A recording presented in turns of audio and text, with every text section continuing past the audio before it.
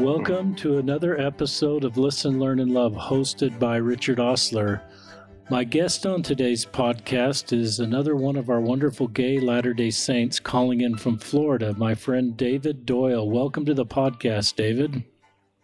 Thank you for having me. David lives in the Tampa area, and I'll introduce more about David. Just on a personal note, we took our youngest son to the MTC today, so we have 4 sons, and we've been blessed to have all 4 of them serve missions or start missions. We dropped him off at the new Provo MTC. He's going to Samoa. So that, for those of you that have dropped off children to serve missions, you know those following hours are kind of a little tender-hearted. So it's probably therapeutic. David, I'm doing a podcast with you versus just kind of sitting on the couch in a stupor. That is exciting. So, you know what? I worked at the old MTC, a long time ago. Did you? But it is an amazing place. It is so easy to plug into the Spirit while you're there, and your son is going to be well taken care of. Well, thank you, and that's reassuring.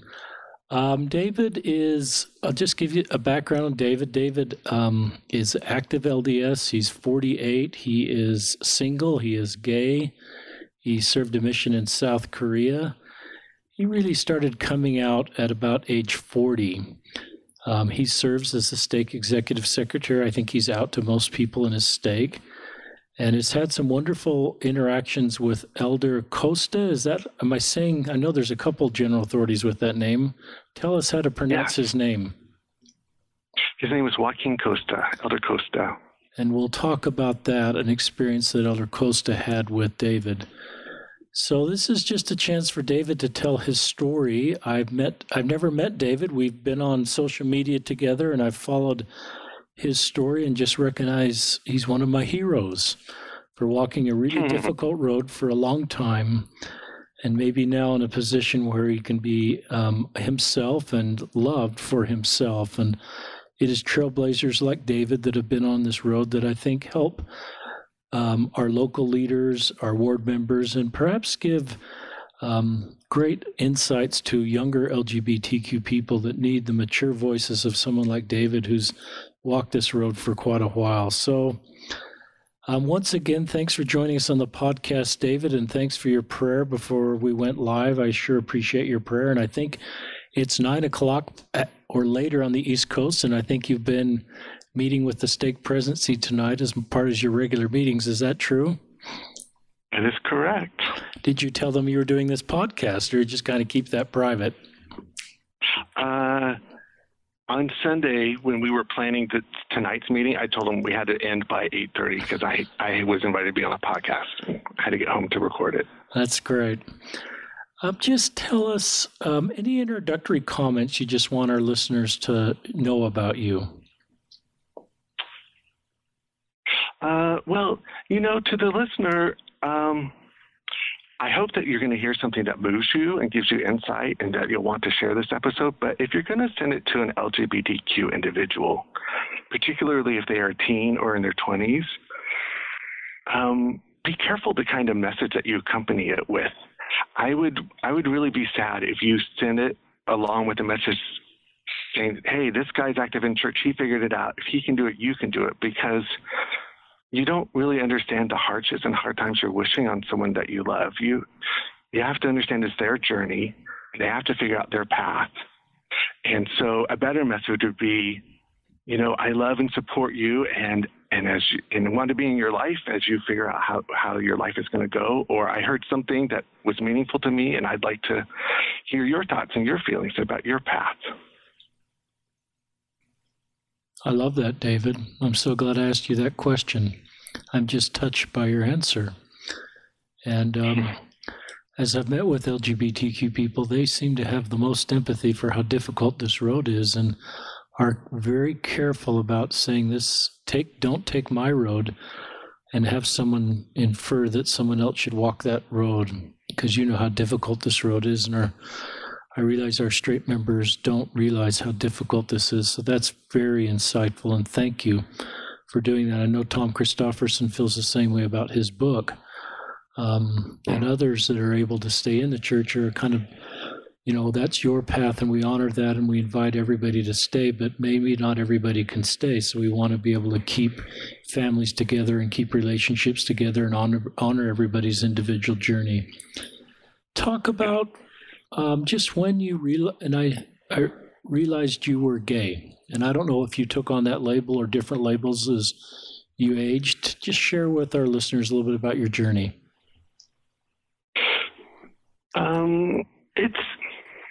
Looking back, there were signs of my orientation from the time I was little. Just I liked boys in a way other boys didn't. I didn't like girls, those sorts of things.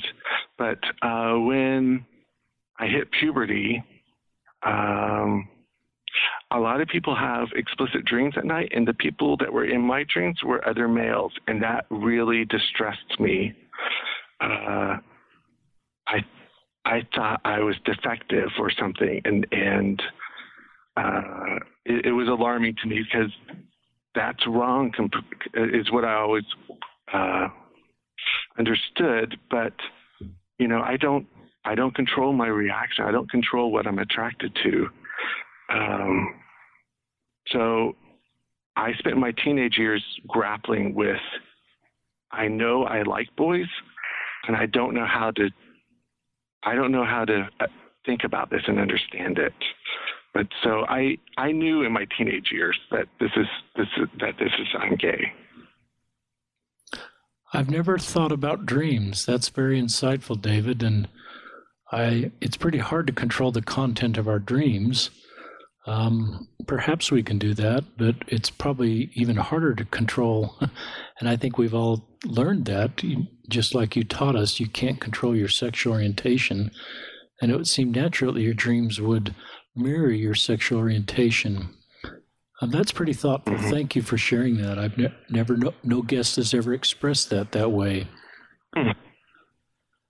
This is, you're 10 years younger than me, so I'm trying to think, this is the 80s. I don't know at this point if you're realizing you're gay, then you're making deals with God, or you're feeling a lot of shame, or you're suicidal, or just kind of share with us pre-mission. I think I mentioned in advance in the introduction that you served a mission to Korea, South Korea, but just kind of talk to us about how you were doing before your mission.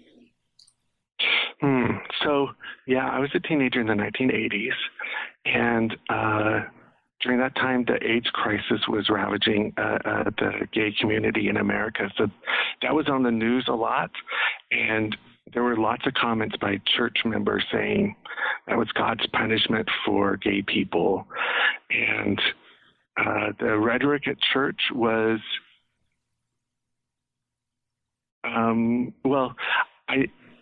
we had lessons that were touched on these subjects and how it's wrong, how even just saying that you're gay was something that people could be disciplined for. One thing that I really remember strongly is Elder Packer had a talk that we would read every year in Young Men's, where he met with part of the talk is where he went to a mission field and he met with a missionary who had punched his companion so hard that he knocked him to the floor. And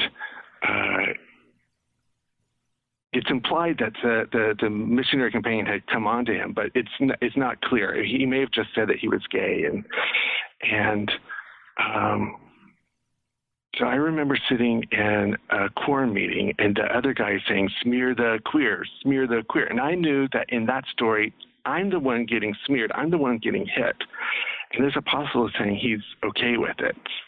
So, those kind of messages is what I heard at church. And going to dances was really, I hated going to church dances because that was a conflict for me. And I usually went and hid. My parents made me go, and I usually go find a room to hide in.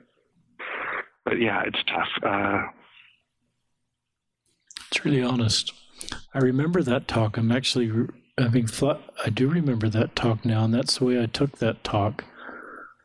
One of the questions that comes up in these podcasts, here we are, two active members talking about a difficult church talk, and some would say, well, that's not appropriate, but I think we have to mature that we can talk about a church talk and honor people's pain. I don't think you can heal people and help them move forward if you don't honor how difficult a church experience, a church talk, an interaction is. And if we just sort of dismiss that and say, well, you didn't take that right, or that's not what he meant, if that's how you felt, David, and many members felt the same way, then I think it's part of my responsibility as a committed Latter-day Saint to say, David, I'm really sorry. And I don't think that's me being not supportive of our church leaders. I don't think I have to choose an either or. I can, just like you've learned to do, be supportive of our church leaders. You know this real better than I do, and honor your pain and sit with you in your pain and go, I mean, the question that comes to my mind, David, is how did you stay?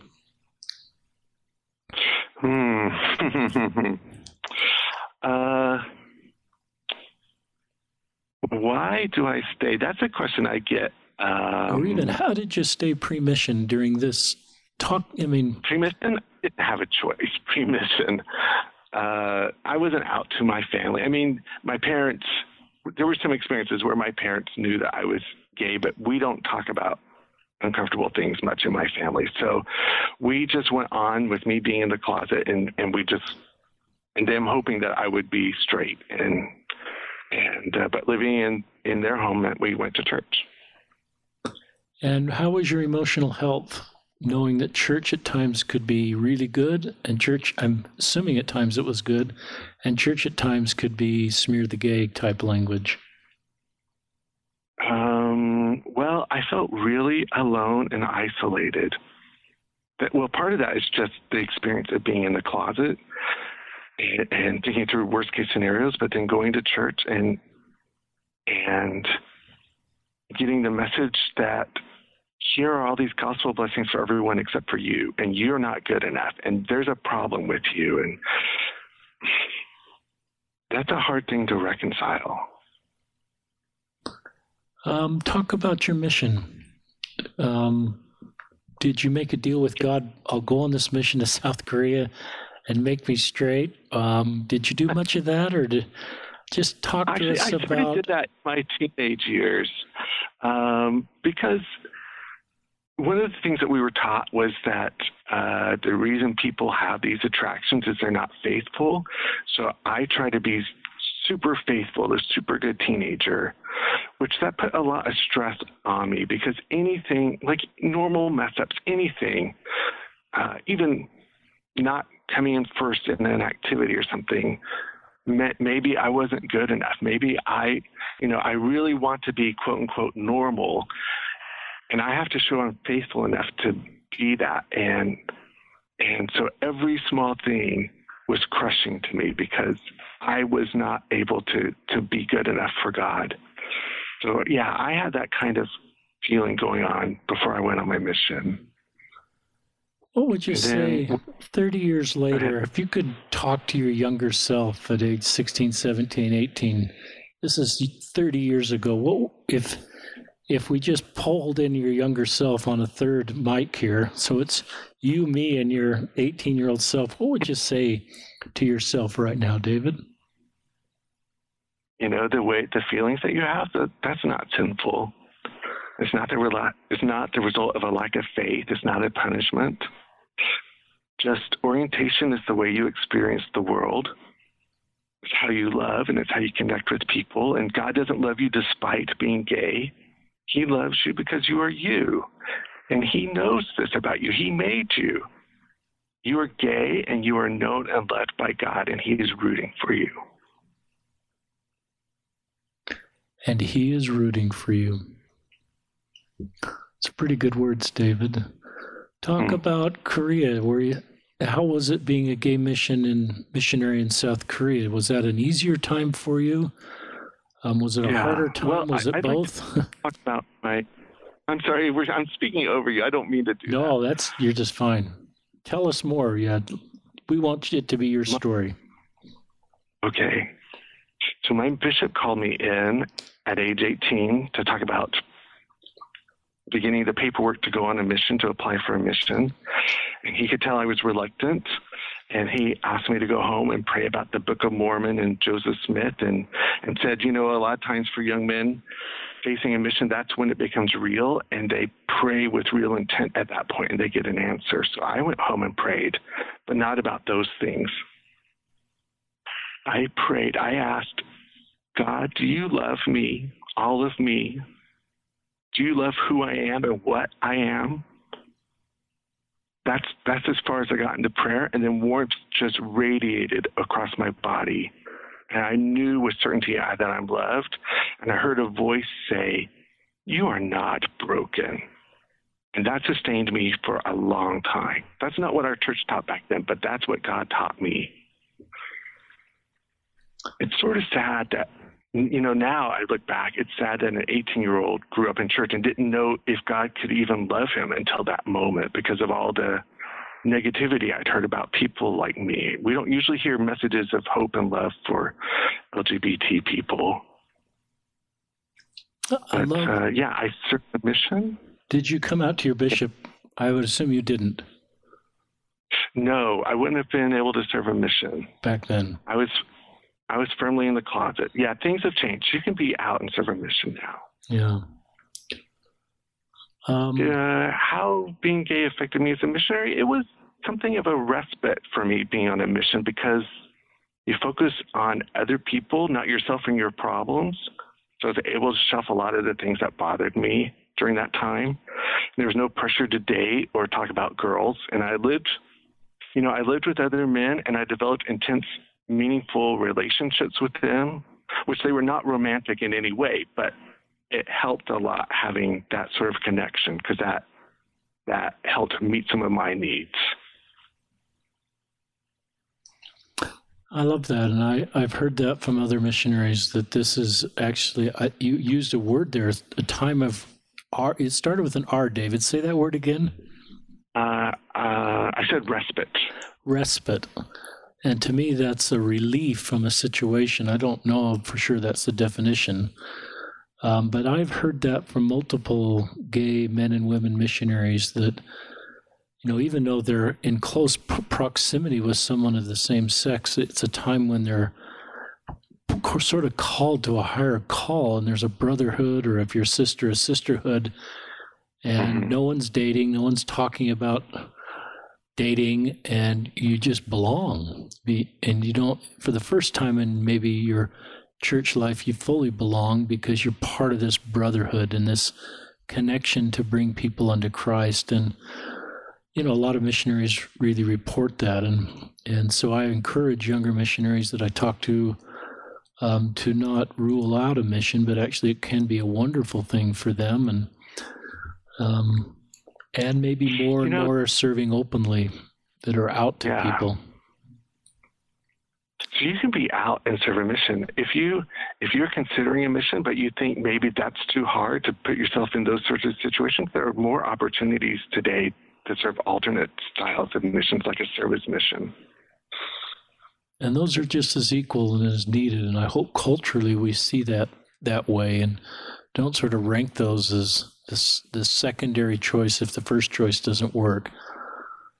Talk about as you were leaving South Korea, and were you thinking about, okay, now I've got to face this being gay head on, in the sense, it's time to date and find a wife.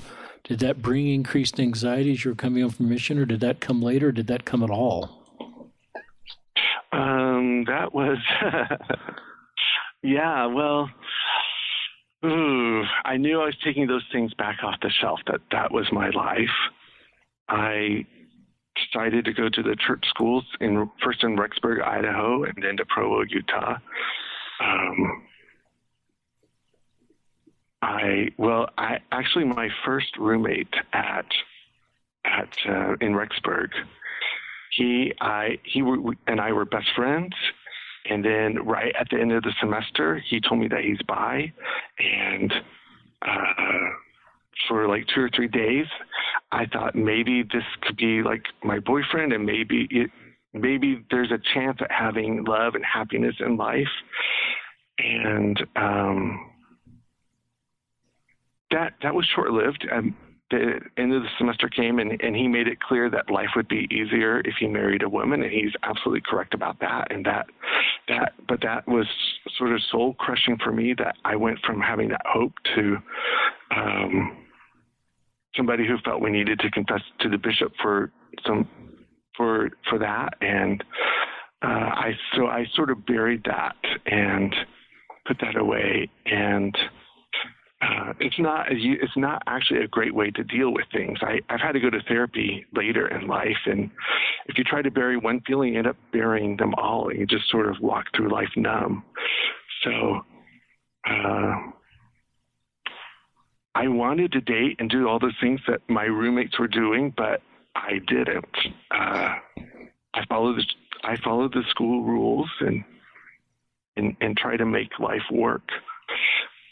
But the only way it works is to focus on the here and now, and not about the future, not think about a family or the family I'm not going to have, not think about what heaven's going to look like for me, because all those things are problematic. I don't have a path that everyone else gets.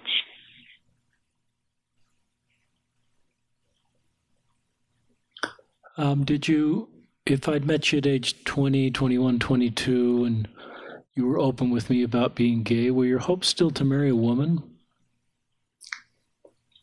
No.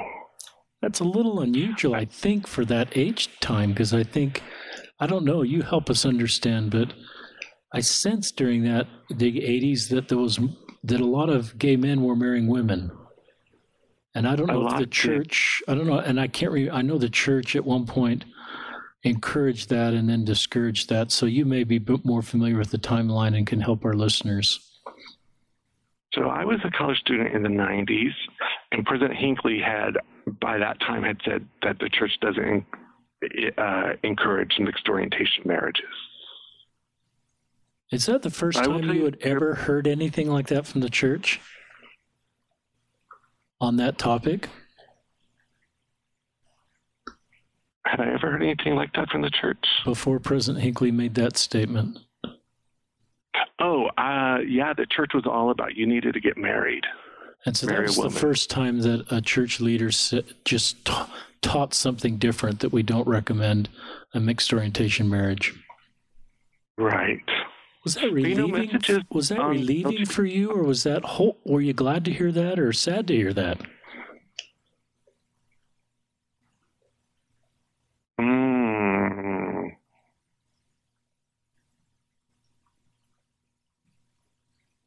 Well, by the time I was in college and now looking at, am I going to have what's my life going to be like? I already knew that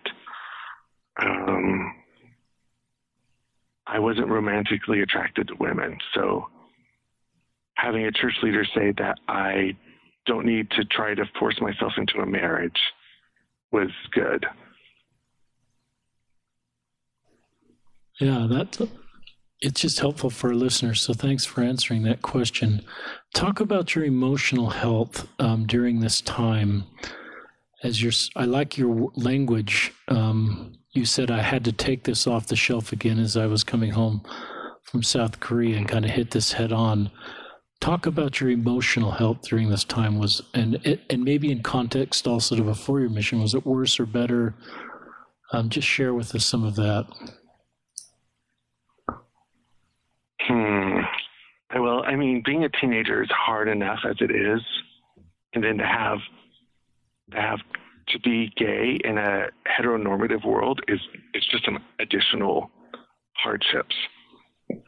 As someone in my 20s and 30s, I wasn't being forced to go to church dances, wasn't being forced to go on dates. So I took myself out of those kind of situations, even though I still went to young single adult wards where that was the message: get on the path here. But I was hurting during all those years. I've since learned this is a form of suicide ideation. Even though I wasn't wanting to end my life, I was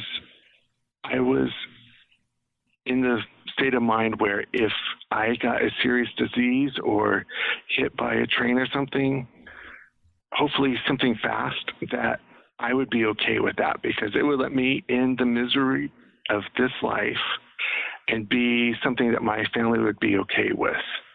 Because I knew they would not be okay if I was gay and married and went towards a different source of happiness. So yeah, I had some problems during those years. That's really honest, and I like the way you frame that up. The suicide ideation is in that category. I think if we're listening and I think that's helpful. That is, just sort of a yellow flag on where you are emotionally. If those are the kind of things you're thinking about, and the need to get clinical help to get you in a better spot. And a lot of our guests, like you, are really open with therapy. One of the goals, I guess, of this podcast is to destigmatize therapy, because I think some of the strongest people I know, including myself a couple times, have gone to therapy. I just need good clinical help to help me solve things. So I think it's a sign of strength to be able to turn to others for help. I don't think that's a sign of weakness. It's a sign of strength to turn to God for personal revelation, like you received, that you're not broken and you're created as you're supposed to be. Just share more of your journey, because I know before we went live, you really started to come out at age 40. And I don't know if you want to talk about the 30s, the late 20s, and any of that, or what led you then, after all these years around age 40, to come out more broadly. So in my mid-30s, I met a woman. She worked at the university where I did. We were very compatible personality-wise. I really liked her. And I thought, if like the marriage the church would approve is ever going to happen, it might be with her. And she actually is the one who asked me out on our first date. And we dated a bit, and I liked her, and she wanted to adopt some special needs children. She has a background there, some training. And I thought, okay, here's the way I can have the family I've always dreamed of and be okay with the church. But I thought we could maybe live as roommates, but she quickly said, no, that is not an option for her, that she wants a full marriage. And I didn't know if that was something I could do. And then her family came to town, and I met her two brothers. And I realized if I married her, I would spend my whole marriage wishing I was with one of them rather than with her. And that's not fair to her, and that's not fair to me. So that was the only time I entertained marrying a woman. And it lasted for a little bit and not long. And it was just an experience to confirm that's not the path for me. Did you come out to her as gay and explain why it would be a different type of marriage? Not at that time. You just kind of broke it off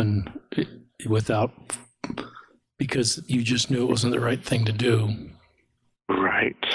We've talked since then. She ended up marrying someone that she said reminded her of me. Like, she liked me, just she needed a straight version. That's a compliment to you, David. And I admire you just saying, that you were attracted to her brothers. To me, that's a measure of shame that you've overcome, that in a podcast you can say that out loud. So I think that's a sign that that's just how you're wired, and it would be a fairly natural thing to be attracted to men if that's the way you're attracted. And to say that out loud as you're thinking it internally in a podcast, and you probably couldn't do it that day to your sister, but it's a thought that came to your mind. And to be able to say that now, to me, that just is a sign of maturity and a sign of peace. And I think a sign that you've just learned to overcome shame, because that's just the way you are, and you shouldn't feel shame for being the way you are. Any thoughts on that?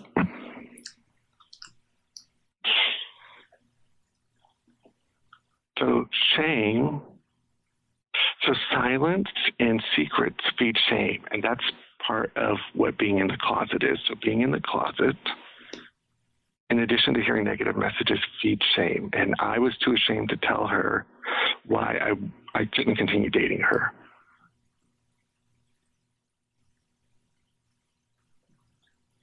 And talk about just keep taking us through your 30s up until 40 when you came out more broadly. I love this story you shared. That's a great one, David. Well, just after having that experience of dating her and seeing that is not a possibility for me, I got to the point where I thought, what's the point of having a life if I'm not going to live? If I'm always going to conceal who I am, that's not being fully alive. And so I decided to start being completely honest. I didn't make a Facebook post or stand up in sacrament meeting or anything like that. But if someone tried to set me up with a friend or made a comment about me not being married, I told them why. And as time went on, more and more people knew. I thought my family knew, so I didn't tell them, which that was a mistake. I should have been open with them too. But, the interesting thing is, shortly after I started being honest with people, part of what happens is that dissonance in my life lessened because I was now who I was on the inside and who I presented myself as became less divergent.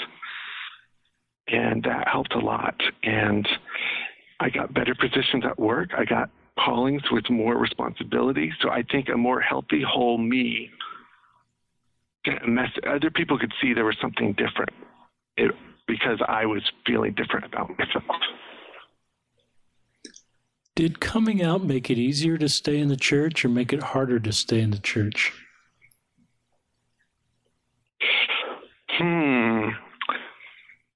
It's actually mixed. So coming out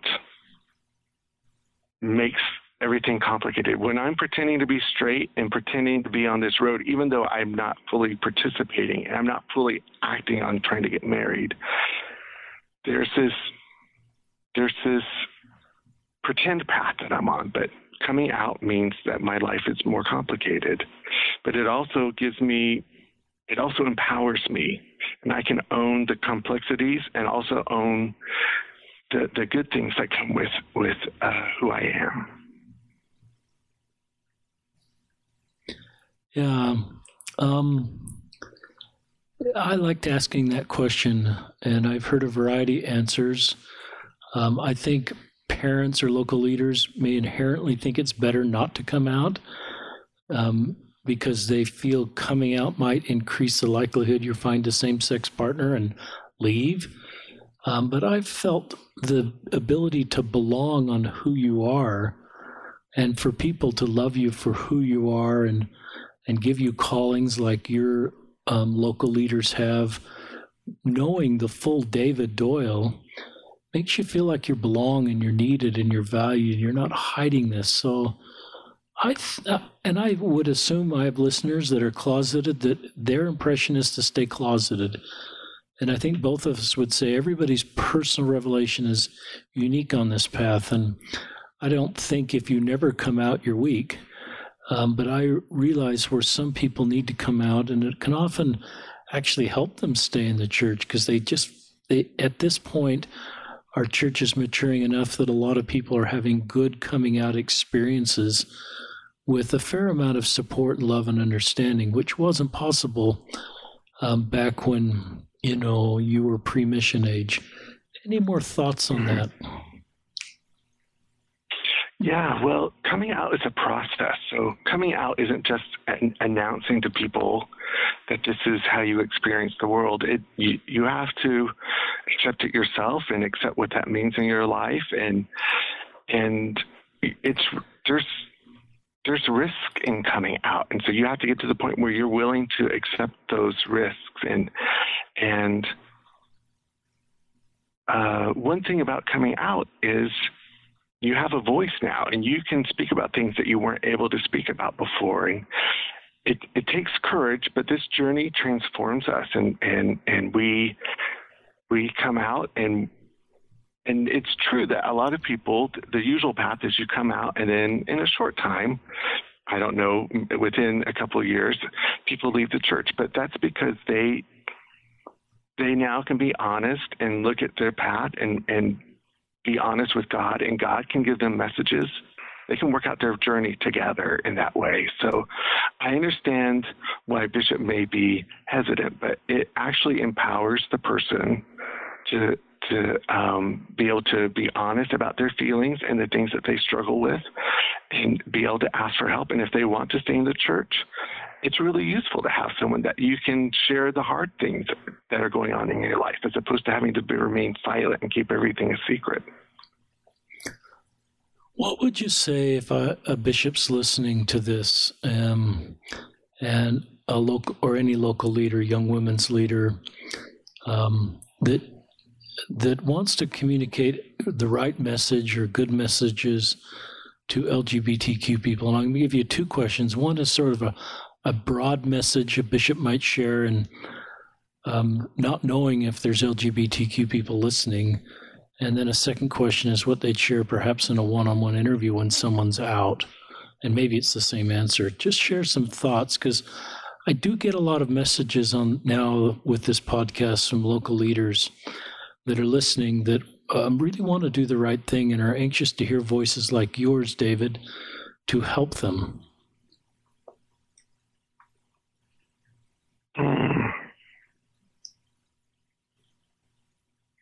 So my stake president actually had me speak in a stake youth conference, and he let me give a message to any LGBTQ youth who were there. So having a gay voice, having an LGBT voice that was able to stand up and have a positive message, that was a good thing. And my stake president also talked about, if there's somebody who is LGBT and wants to come talk to him, here's how the conversation will go. He will say that he loves you and that God loves you. And he will ask you to share some about your journey and how you got to this point where you're sharing with him. And he'll ask about what your goals are for the future. And he would like to, as much as you want to be in the church, he will help you with that. If you feel that over time you feel that you need to go a different path, he'd want you to know that you're always welcome to attend, and you're welcome to come back if you feel like you've left and you want to return. And he likely has to give you a blessing and a hug. So he made it so people would know it was safe to talk to him, because that's one of the hard things. You don't know how people are going to react. So if you know how people will react to coming out, it makes it easier to take that step. David, that's a home run answer. And if your stake president's listening, President, I'm just in tears with what you've done in your stake to have Dave speak, to have Dave be your executive secretary and serve in other significant callings and keep this good man around you. And your humility to learn from him. I think sometimes we as leaders think we have all the answers, but I thought a lot of the answers came from listening to my members. They were often the answers to the prayers I was asking. But I love what you just said. I love that the stake president just said, this is how the conversation's going to go if you come out. Because there's so much anxiety and fear with the unknown of how a conversation would look with a local priesthood leader, and some may come out to a young women's president or a counselor or a young men's president. It's a trusted ward adult often that someone will come out to. But if that person's communicating accepting messages about LGBTQ, then they're communicating they're safe. And I love your stake president because he never talked about turning that into a repentance interview. You and me have heard stories of where someone comes out and it quickly turns into a reminder of the doctrine of the church, which an LGBTQ person seems to have a pretty good handle Yes, and and or a repentance interview. And there may be a time for any member of a ward or a stake to have a worthiness interview, but to sort of have that earlier in the process for an LGBTQ person, or to treat that one different than a straight person, I think is something that we shouldn't do. And so I love what your stake president did. And President, if you're listening, and I have to think those bishops said, I can do what President just taught us. And I would guess a mother, a father in your stake, and said, I can do that. I'm not going to have an interview with my son or daughter, but I can say the same things the stake president said. And so that if I have an LGBTQ child, they know how that conversation is going to look with mom and dad, or maybe mom and dad don't, in the family discussions, maybe don't talk about their children, but said, hey, if we had a cousin that came out to us as gay, or a friend, this is how we'd respond. And so it maybe doesn't put the pressure on a kid to think my parents think I'm gay, but it just creates an indirect message to them that this is how my parents would respond. And then one of the things I bet's happening for your stake president is if he can share that kind of love with LGBTQ, which is easy to do, at least it became easy for me as I just got to meet some LGBTQ people. It creates safety for everybody in the stake to talk to them about anything and everything. So if I'm straight and have really difficult challenges in my life, and I hear that from the stake president, the message to me is, I can talk to this guy. I can talk to this guy. And if he's going to handle that conversation with LGBTQ, he can handle what I need to talk to him about. And so it's a beautiful principle of ministering, and it's what Christ did, because he was with everybody that society said he shouldn't be with. And it created a feeling that everybody in society knew they were safe being with Christ. That's really touching, David. I don't know if I'm just overly emotional because we dropped our son off, or because I'm feeling your good spirit, but a little more emotional in tonight's podcast than usual. Share more of what's going on in your stake, or your visit with Elder Costa, just more of your journey. Yeah. So I agree with what you said. And that initial meeting, the first time someone comes out, they've spent a lot of time worrying and they have a lot of anxiety. They just need love and affirmation. The kind of discussions about church doctrine and repentance, those can come in later meetings. I mean, hopefully you'll want to meet with them again. You mentioned parents. I think a lot. So parents sometimes come and talk to me about their children and their gay children, and so there's a disconnect. They think saying to their kids, I love you no matter what, covers everything. But teenagers think that there's an asterisk there and that the really hard things are exempt from that statement. So I think it's helpful if a parent shares some examples of what this means. Like, if you're lesbian and you like girls, I will always be there for you and love you and help you in any way. If you get pregnant, I want you to know we will be on your team no matter what. You're my daughter and I love you. Or if you do drugs, I hope you won't, but I want you to be able to ask me for help. Or if you get drunk at a party, I'll be disappointed, but please call me and let me be the one to drive you home. I know these can be awkward conversations, and you don't have to have these often, because a teenager will remember those words. Those will stick. That's really cool. Here you are, this dad. I'm calling you a dad now because you have all these young people you influence for good.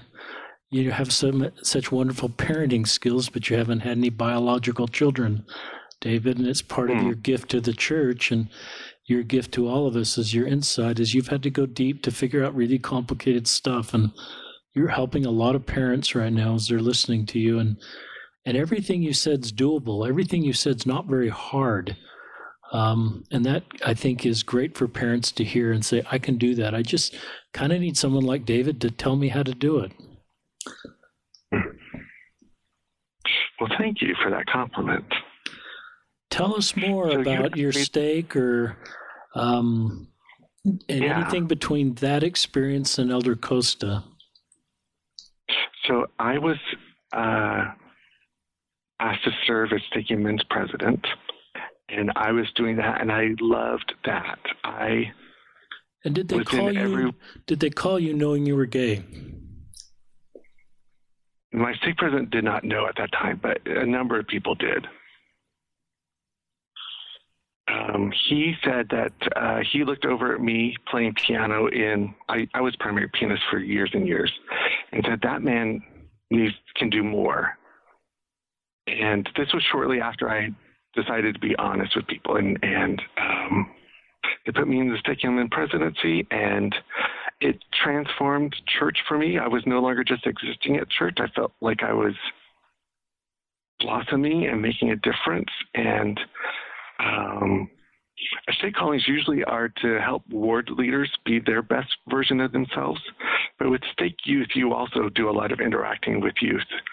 And so I wanted them to know that I saw them and I knew them and I loved them, that there was another person in their life.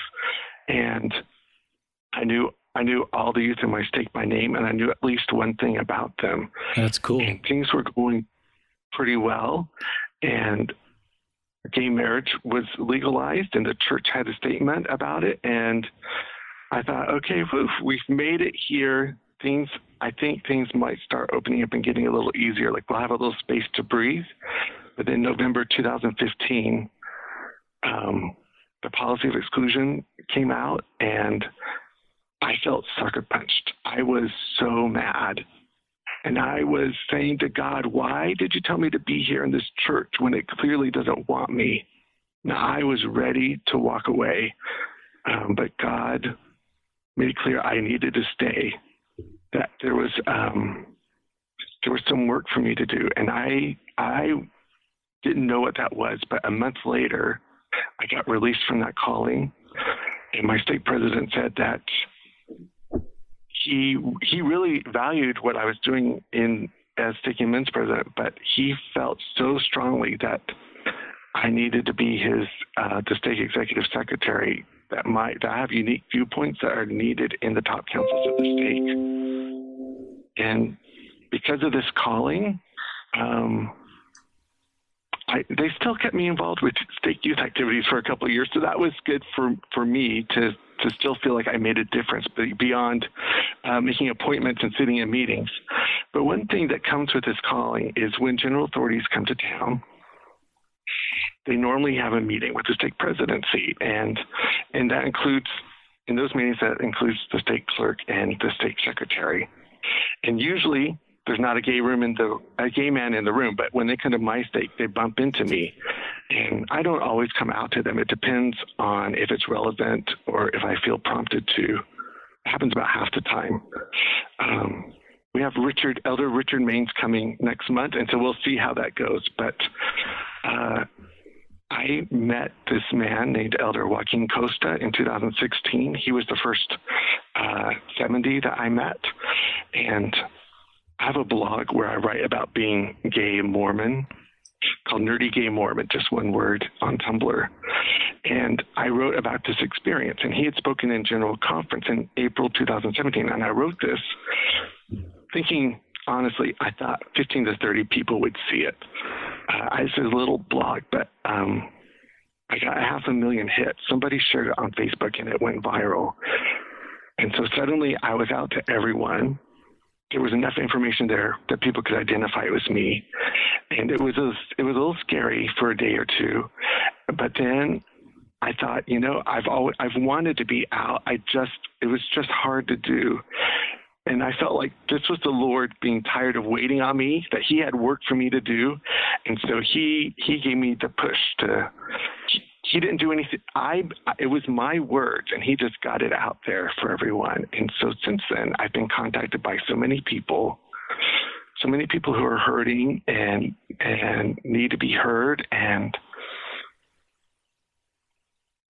it's been a great blessing in my life. And I now have LGBTQ friends who have LDS backgrounds. Some are active, some aren't, but we understand each other in a way that is deep and meaningful. And that's been a huge blessing too, to have that kind of community. That's cool. So it sounds like just talk us through, you're in Elder Costa, Joaquin Costa, is come to your stake as the visiting 70. Yeah. And at some point, and you're the stake executive secretary, there's probably multiple meetings you have where he's there.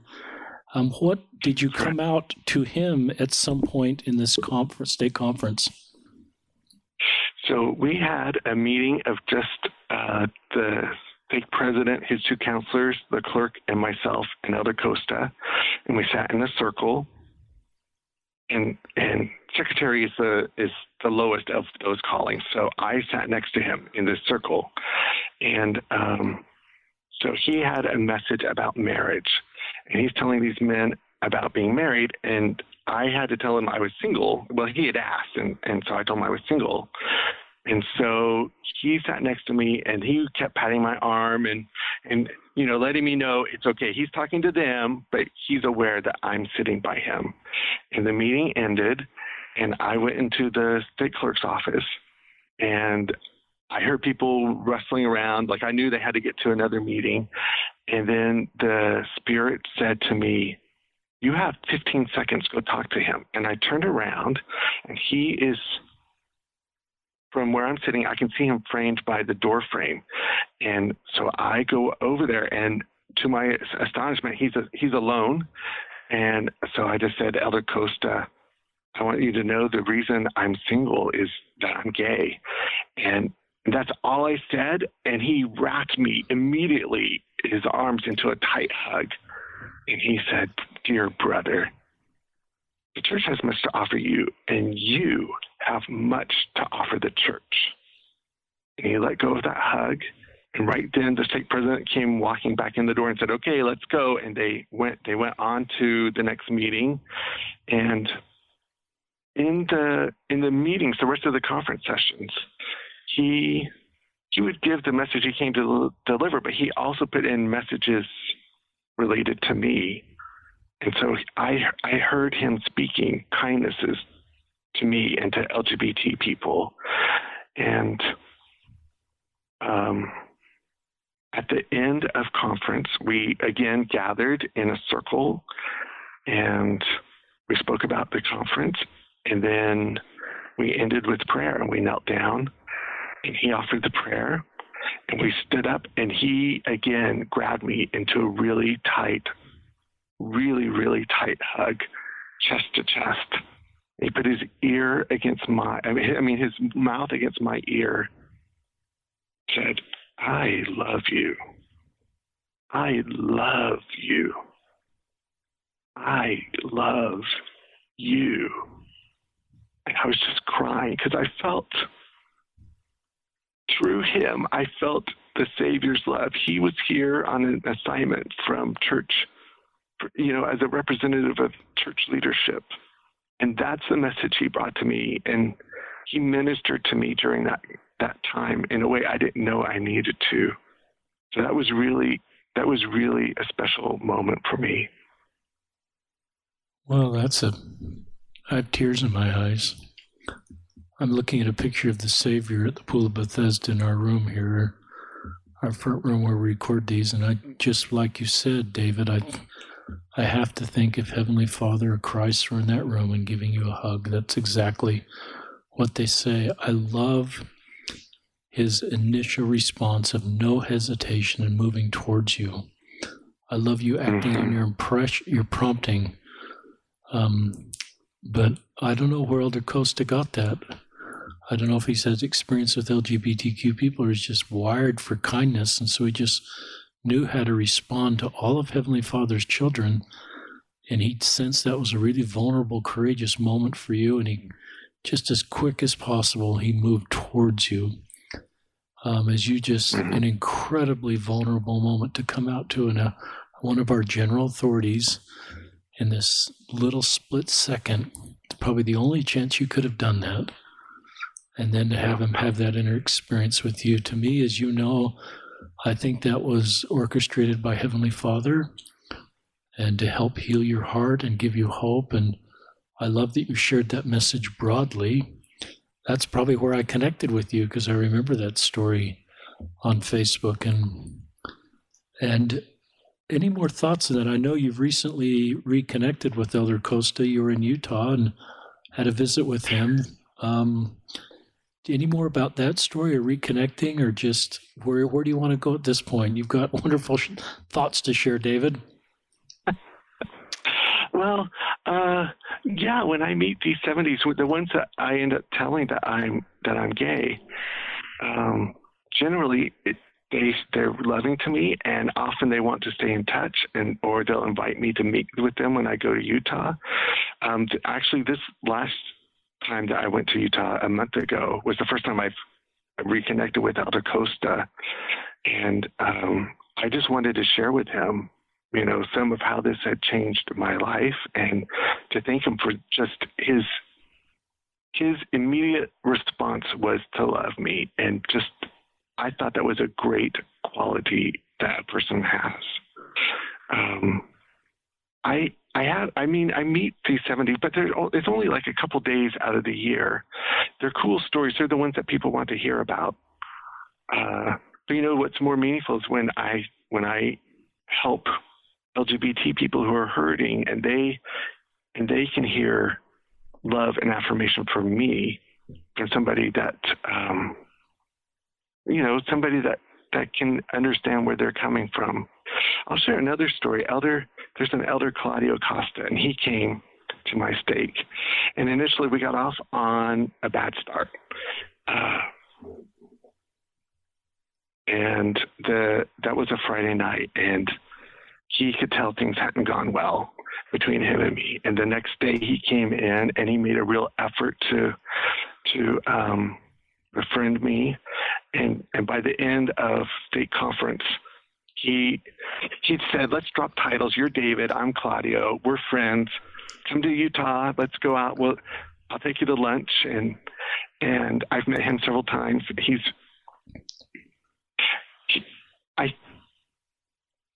It's good for me to have conversations with them, but I think it's good for them too, that they don't always think about what they often talk about LGBT people, but not to LGBT people.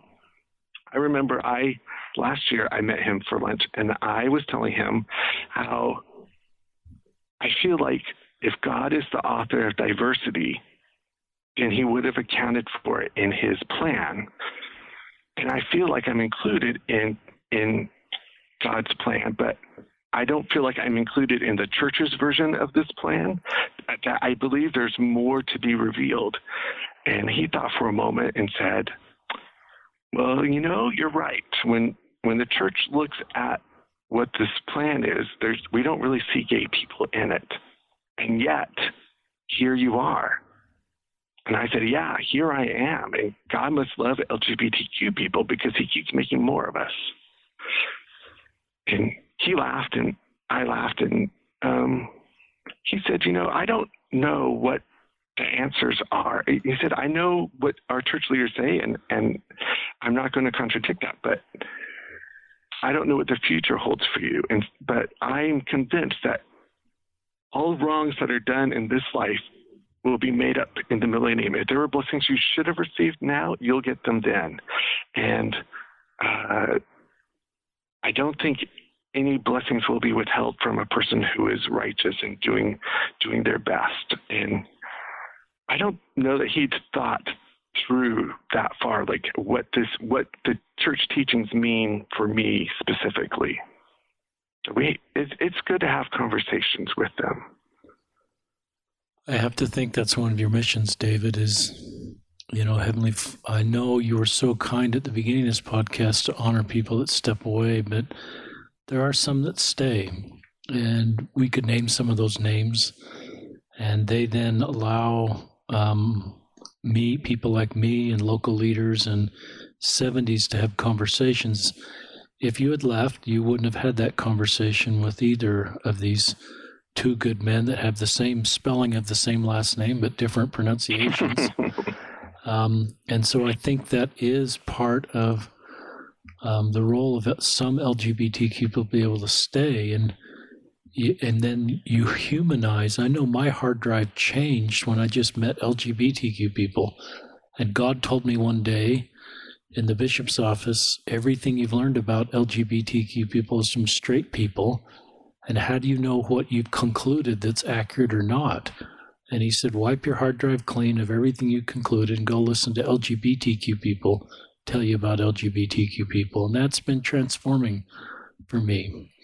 And it was just part of the personal revelation I received. So I think our leaders are really good men and women trying to do the best they can, but often it takes a personal interaction with an LGBTQ person like you to shift their thinking. And you said something really profound that I really picked up the last couple of weeks with some of our church leader remarks. I don't know if most, but many of our leader remarks, when they talk about LGBTQ people, they talk about them, the word you used, about, and some of that can be as a threat to the body of our church versus talking to LGBTQ people as their own members. And so if I'm David Doyle and I'm hearing our leaders talk about people like David Doyle, not as part of our body, but as an outside influence that could be negatively affect our body, then that would make me feel bad. And make me feel like I don't belong. Imagine how it makes me feel. Yeah, so you've heard these messages. So a dear sister posted, she's a early morning seminary teacher, and I put this on my Facebook page. She just wrote a message. She said, I'd love to hear every LGBTQ person here from the early morning seminary teacher, from a local leader. And it sort of just went on, we love you, we need you. There are openly gay missionaries serving. They need our love and respect. They need a little extra encouragement.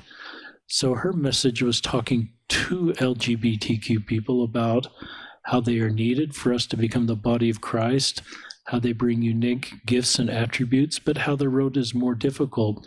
So we ought to work a little extra harder to make them feel like they're needed and belong, just like your stake has done. And so I liked all that. So it's very insightful for me when you talk about the concept of about versus to. I love this idea of Elder Costa, Claudia Costa in this case, saying, I don't know. I think Kurt Frankum, a local LDS leader, was on our podcast, and he talked about the sin of certainty. And I want to be certain about things, and there's certain things that I'm very clear about, but there's a lot of things the older I get, I don't know. And I think it takes a degree of maturity to say, I don't know, and I'm not certain. So I kind of frame up the church's relationship with its LGBTQ members as like a 20-chapter book, and there's just more chapters to write, and because it needs to be the balm of Gilead equally for all of God's children. The doctrine is we're all alike unto God, so the church experience should be equally balming, that's not very good English, for all of our members, and as you know firsthand, that hasn't happened in your life. And so and then I think it's okay to talk about the earlier chapters at time. Some people don't want to talk about the earlier chapters. That's the things our leaders have said. Some of those society was saying at the same time, so I kind of get that. But some would say our leaders maybe should have been held to a little higher standard. And so I don't try to bring up those prior things that our leaders have said too much in the podcast. But when someone does, like you did with Elder Packer, I think it's okay to honor your pain that created. I think that's part of my responsibility as a baptized member to bear and mourn and comfort, is to honor the pain you felt with a talk like that. And I can do that and still sustain and support our leaders.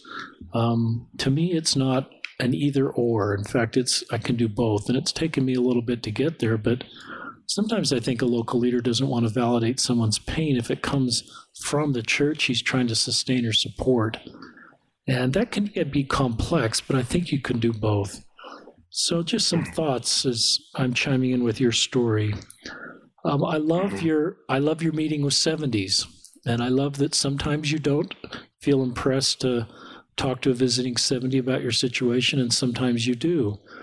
How did your stake presidency respond that you shared a little bit about this visit with Elder Joaquin Costa, and then it kind of went viral? Were they a little nervous that happened and it brought more attention to your stake, or did they think that was just great? They loved it. They loved me, and they responded so positively. In fact, they were like, "Why didn't you tell us before? Like, why weren't you more open with us?" And they loved that this happened in their stake, and that they had seen a big part of this interaction without knowing the underlying root at it. And they had felt the love in the room when at the end of the meeting, and they honor me and my journey. My stake president and I, we have some very frank, honest talks. About every 2 or 3 months, he says for me to schedule my own appointment with him. And he knows I have some differences with the church on the LGBT topics. I feel that I've gotten some answers and they don't match what church says. And he tells me that it's okay to have some differences with the brethren and still be a good member, that you can have some doubts and still have a testimony. We've talked in depth about the law of chastity and like what I would have to repent for and what isn't a sin per se. So we also have talked about if the time comes where I feel like I need to be released, that I can just ask to be released, and he'll recognize that my time is done and it's time for me to move on.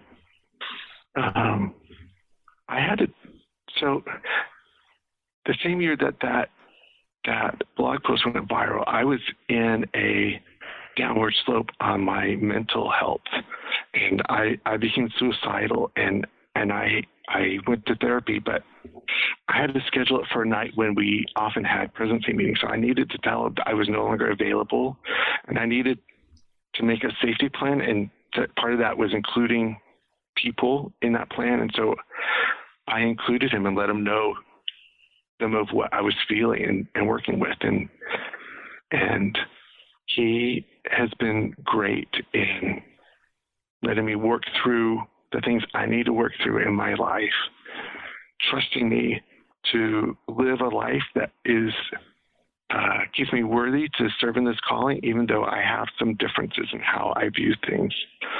And his love and support has been really helpful for me. It's what's made it possible for me to continue to be a member in good standing and to serve and to have these kind of interactions that we're talking about with parents and youth and other church leaders. And I don't know when I'll accomplish the things the Lord has for me to do in this church. And at that point, he and I will figure out what my path forward is. But for now, I'm here, and I try to make it work, and it only works if I focus on what's going on today, not the future. Like Jesus is active today and doing work today, so how can I be a part of that? And the future is going to, come when it comes. I just wish what were happening in your stake could happen in every stake. I wish there was a David Doyle doing what you're doing with the stake presidency that is walking this road with you, and then the culture it's creating. It's not creating new doctrine in your stake. There's no need to, but what's being created is a much different culture that is accepting and loving.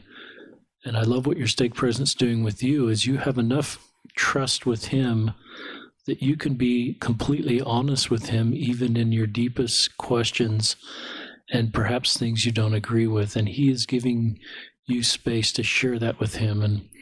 And how much better is that to share that with him versus people that have left the church will listen to you, David, and you may find that you belong with them because no one in the church will sort of let you talk about how you feel without feeling like you're out of line.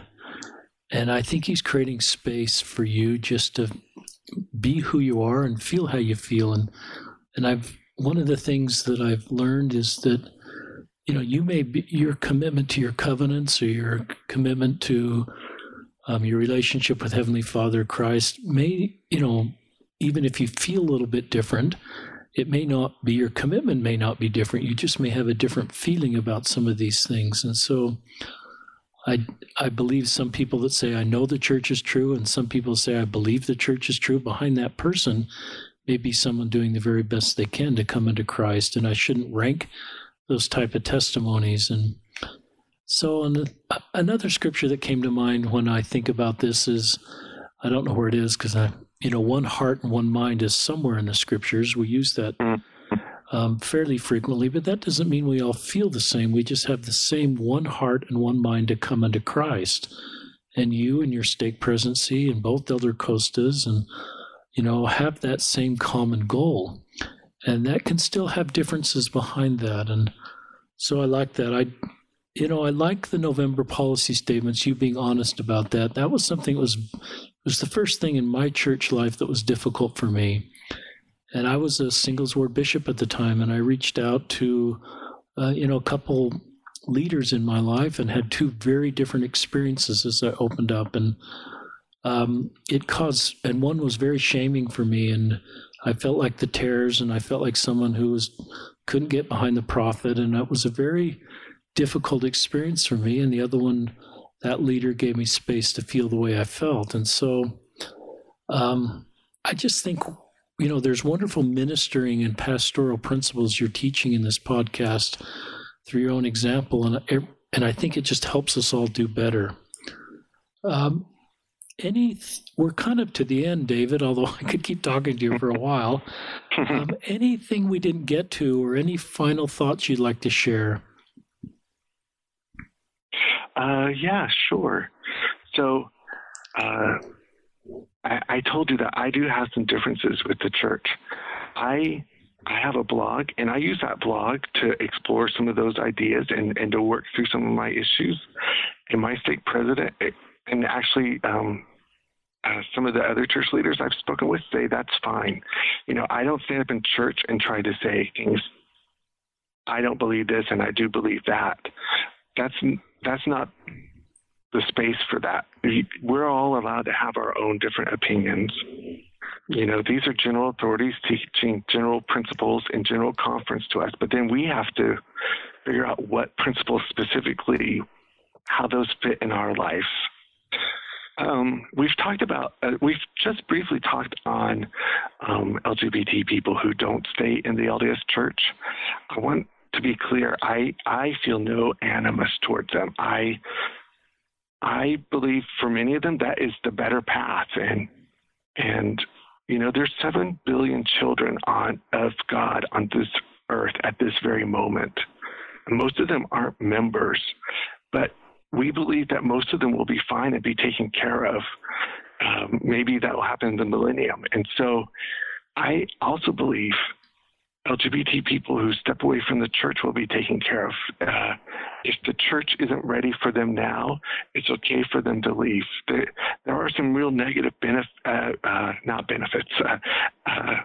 consequences that happen to LGBT people who stay in the church, and it's fine to step away to improve your mental health. I really like that. Go ahead. I just think to be kinder and love each other. If we want to see God, you just have to look at the people around you, because we're all made in His image. If you want to serve God, you've got to find the least of these, the people who are hurting, the ones that are on the margins, the ones that lack the basics of life, widows and orphans. If you want to love God, you have to love yourself, and you have to love the people around you. Life is about how we treat other people. That's the overarching message of the gospel. It's not rituals.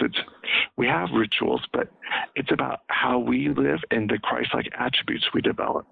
That's how I see the gospel anyway. I love that, David. And the other thought that's been in my mind today, in addition to our son, Going the MTC is I'm in a couple of Facebook groups with LDS parents of LGBTQ kids, and they graciously invited me to be part of that group. And one of the moms this morning posted with tears about being turned down for her temple recommend as she talked to her priesthood leader at the stake presidency level about question number 7. Do you affiliate, agree? Sorry, I forgot the wording of the question. And she talked about her gay child being in a same-sex relationship and how she was supporting them and their daughter. I think it was a daughter, it could have been a son, in that same-sex relationship. And I sensed in this Facebook post this mom just opening up in a moment of deep vulnerability, saying, this is really hard to, I don't quite know how to navigate this, and I'm supporting my child, and I want a temple recommend. And the member of the stake presidency, didn't sign that recommend, and I think there's a follow-up visit with the stake president. It may get resolved, but I know Elder Christofferson's talked about this. And do you have any framework for our listeners, sort of how to navigate this space? Because I look at it as I affiliate with individuals all the time that aren't in our church or following the teachings of our church, and Christ did all the time. But sometimes we'll take that question very literally, and a temple recommend will be denied in a situation where someone's like,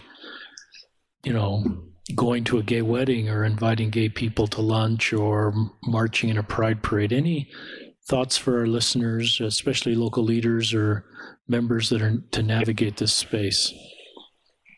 Yeah. So I recently renewed my temple recommend, and we got to that question, and I said to my bishop, I need to talk to you about this. I was recently, there's an organization called Affirmation, which is for LGBTQ individuals, plus their families and friends and allies, who have some intersection with the LDS Church, whether they are active or inactive or still believe or they're anti-church. It's just an organization to help support and build community for this group of people. And I've been asked to be a leader in setting up a Florida chapter for Affirmation.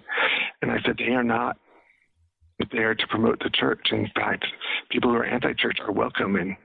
And I just want you to be aware that that's what I'm going to be a part of.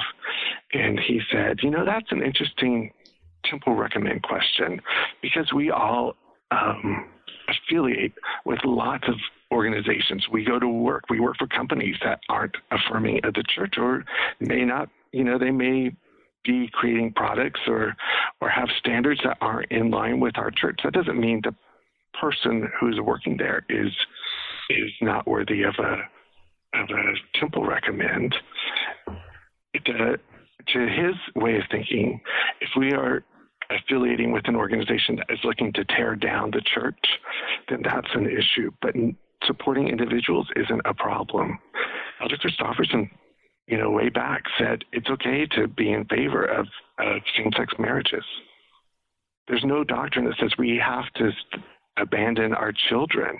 Loving children is a primary responsibility, and loving and supporting and encouraging them. There are big goals in life for people to accomplish that are not part of the church, and people should be allowed to recognize those accomplishments in their children's life, even if it's not in line with the doctrine, because those people are not in the church trying to conform to the doctrine. There's lots of celebrations that we can go and be a part of that we don't even question, but you put on this LGBT aspect of it, and suddenly people get very nervous. That's very helpful, and I love the way you even talked about there's companies that aren't supportive of the church, and I love the definition you've drawn, which is the same one I've sensed and heard from Elder Christofferson, is if the organization you're part of, sole mission is to tear down the church, and that's different than just what Affirmation's doing, which is creating a path, an organization that can honor every LGBTQ's path. and some will be in the church and some will be out. So it's not an organization that's asking every LDS LGBTQ person to live the church and then spend the rest of their life taking down the church. That's not at all what affirmation is. So I love that distinction, and I personally hope that that question changes to, I think it was written to weed out polygamists that believe I think so too. Both in polygamy, the ordinance of polygamy, and wanted to go to the validity of the ordinance in the temple and polygamy. So they kind of wanted to get in the temple and do these. And so I think that's the origin of the question. And I don't think that's needed now. So I just hope with further light and understanding, and with President Nelson doing a lot of changes, that perhaps this question will be clarified. Elder Christofferson's statement, perhaps signed by the entire quorum of the 15, when I say the quorum of the 15, First Presidency and the 12, just so that, because I think there's some local leaders that aren't aware of what you've just shared with us, and so that then can become a very difficult moment, in a vulnerable moment where there needs to be the healing that Elder Costa gave you in that moment of vulnerability, where you need the church to heal you, and sometimes the church can add to your burden, and I'm trying to give this good man a pass, because I don't think he wanted to do the wrong thing. I think he wanted to do what he'd been taught, but perhaps wasn't aware of some of these other insights, just like your visit with Elder Claudia Costa just gave him more insight into your path, and he was willing to learn. The other word I wrote down here, coming back to an earlier part of your podcast, was role model. And I remember maybe 10 or 15 years ago, when I served as a Stake Young Men's president, talking with our stake president, and I just remember thinking, it's probably really hard for any closeted gay men in our stake to feel like they have a role model. If you're these are different. If you're a single straight sister, you do have single unmarried women in the church that are serving, and you can and that's not an easy road. I don't want to say that's any easier, but there is some role models. But I would hope that we could have, a stake, young men president, unmarried, openly gay, serving, and that wouldn't be a concern. And we'd actually look at that and say, well, that's really healthy for my son to have, my straight son or my gay son, to have, that perspective, and that person serving in that position. It's not, and that is an ideal role model for my son to have a mentor like that. And I think the Stake Young Men's president, if he's out and gay, it's not everything he says talks about his sexual orientation, but it's just part of who he is. And the young men are mature enough to just get that.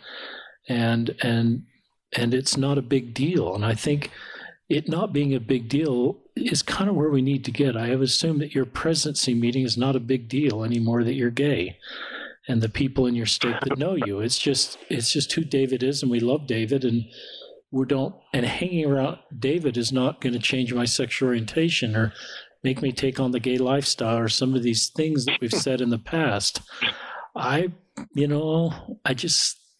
kind of joking here, but just a thought as we mature, I just hope that we're able to get to that point. And especially if I'm a closeted young gay guy or woman, I'm looking at someone in our stake that's serving openly, and I go, okay, that's how I do it. That guy's loved, or that woman is loved, and he or she is serving, and they're adding value, and their beautiful gifts and contributions are helping us become the body of Christ that Paul talked about in Corinthians 12.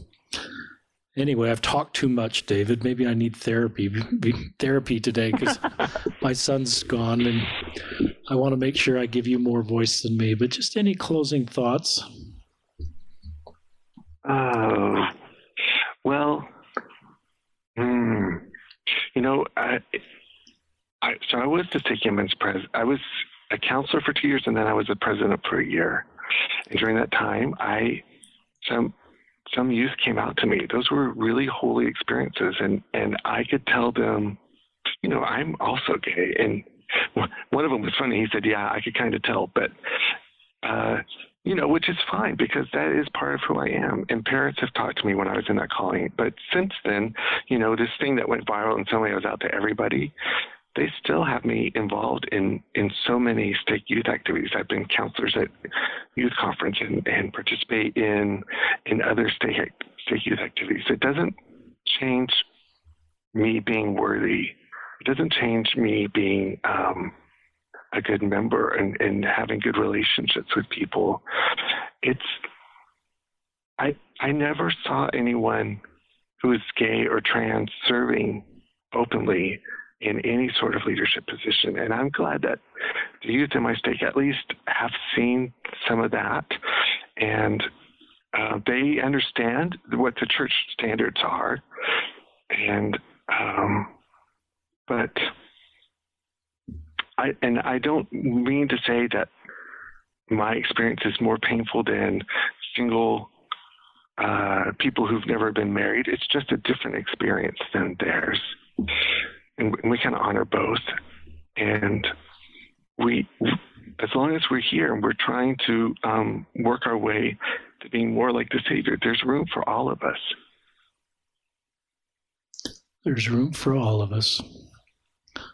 And I love that you've had some youth that have directly impacted for you. And I have to think that you've prepared people for those youth may have gay kids one day. And they may be local leaders, and they're going to reflect back to David Doyle, and they're going to reflect back to the way your stake presidency loves you and not just brings you in, but also lets you shine. I've been thinking about the words "Bridge Over Troubled Water," Simon and Garfunkel song. You're probably familiar with it, but because you're not as old as I am, but that's a song from my high school days. But I wish I could sing. I can't sing at all, but there's this last verse that says, "Your time has come to shine. I'll be right behind you." So to me, that's the job of the ally or your stake president in this case. It's not just to coddle you and make sure you're okay. We actually want you to shine, David, because you can help us become the body of Christ we need to be. So we need your voice. We need your gifts, your attributes to help us become the church we need to become. And so, your time has come to shine. I'll be right behind you. Sort of like I'm not abandoning you, but it's your deal. And so I love some of the wording, and someday I'll get someone on the podcast that can sing that song for us. But I just hear songs like that and think about, what we need from our LGBTQ members is to be able to be in situations where they can shine, and because that helps us. So thank you, David, for being on the podcast. I don't know if you have any last thoughts before we sign off. So I was thinking, this is the last thing, because I know that we're going long. One thing that's helped me is when I hear things at church that hurt me or that just don't sit right with me, I have 3 questions that I ask myself. The first is, does that sound like me? Do I resemble that remark? Especially when they're talking about gay people in the way that they describe them. The second is, does this sound like the God that I know? And the third question is, does this fit the great commandment to love our neighbors? And so many things that bother me at church just sort of fall away because I failed those types of questions. I don't know where my path is going to go in the future, but I'm here now. I'm confined in the space that I'm allowed to be in, and I try to make that work and do the best I can here. And that's all that anyone can ask of me. And I appreciate the love and support that people give to me, and I hope that people feel the love and respect that I have for them, no matter where they are in their journey too. And thank you so much for having me on today, Richard. I appreciate it. You bet. David, will you tell us one more time how to find your blog? Actually, if you just do a Google search and type Nerdy Gay Mormon, one word, that post that went viral will come up. From there, you can find whatever else you want on there. So all our listeners, go type Nerdy Gay Mormon, one word. I guess if you separate and do 3 words, it's going to get to David Doyle's blog. And David, on behalf of all of our listeners, and I recognize it's an honor to me that we have thousands of listeners to each episode. I think 5, 6, 7,000 is what my tech guys tell me. But that's a credit to you. And it's a credit to your willingness to come on the podcast and share your story and the courage and guts. And I had a lady on my morning walk pull out her headphones, and I had no idea she was listening to the podcast. And she's just in another ward, and her and her friend listened and just talked about how helpful they are to her. So I'm really grateful. I think members of our church are good people and want to hear stories like yours, but that helps them do better. They want to do better, but they need the education that you and my other guests are providing so that we can do better. So you have a great night's sleep in Florida, David. It's July, so I assume it's hot and humid, and it's just hot and dry here in Utah is the only difference. And you are a great man, and I'm honored to call you friend, and thank you for what you're doing and in your entire stake. And I love you, brother. And we thank our listeners for joining us on another episode of Listen, Learn, and Love, hosted by Richard Ostler.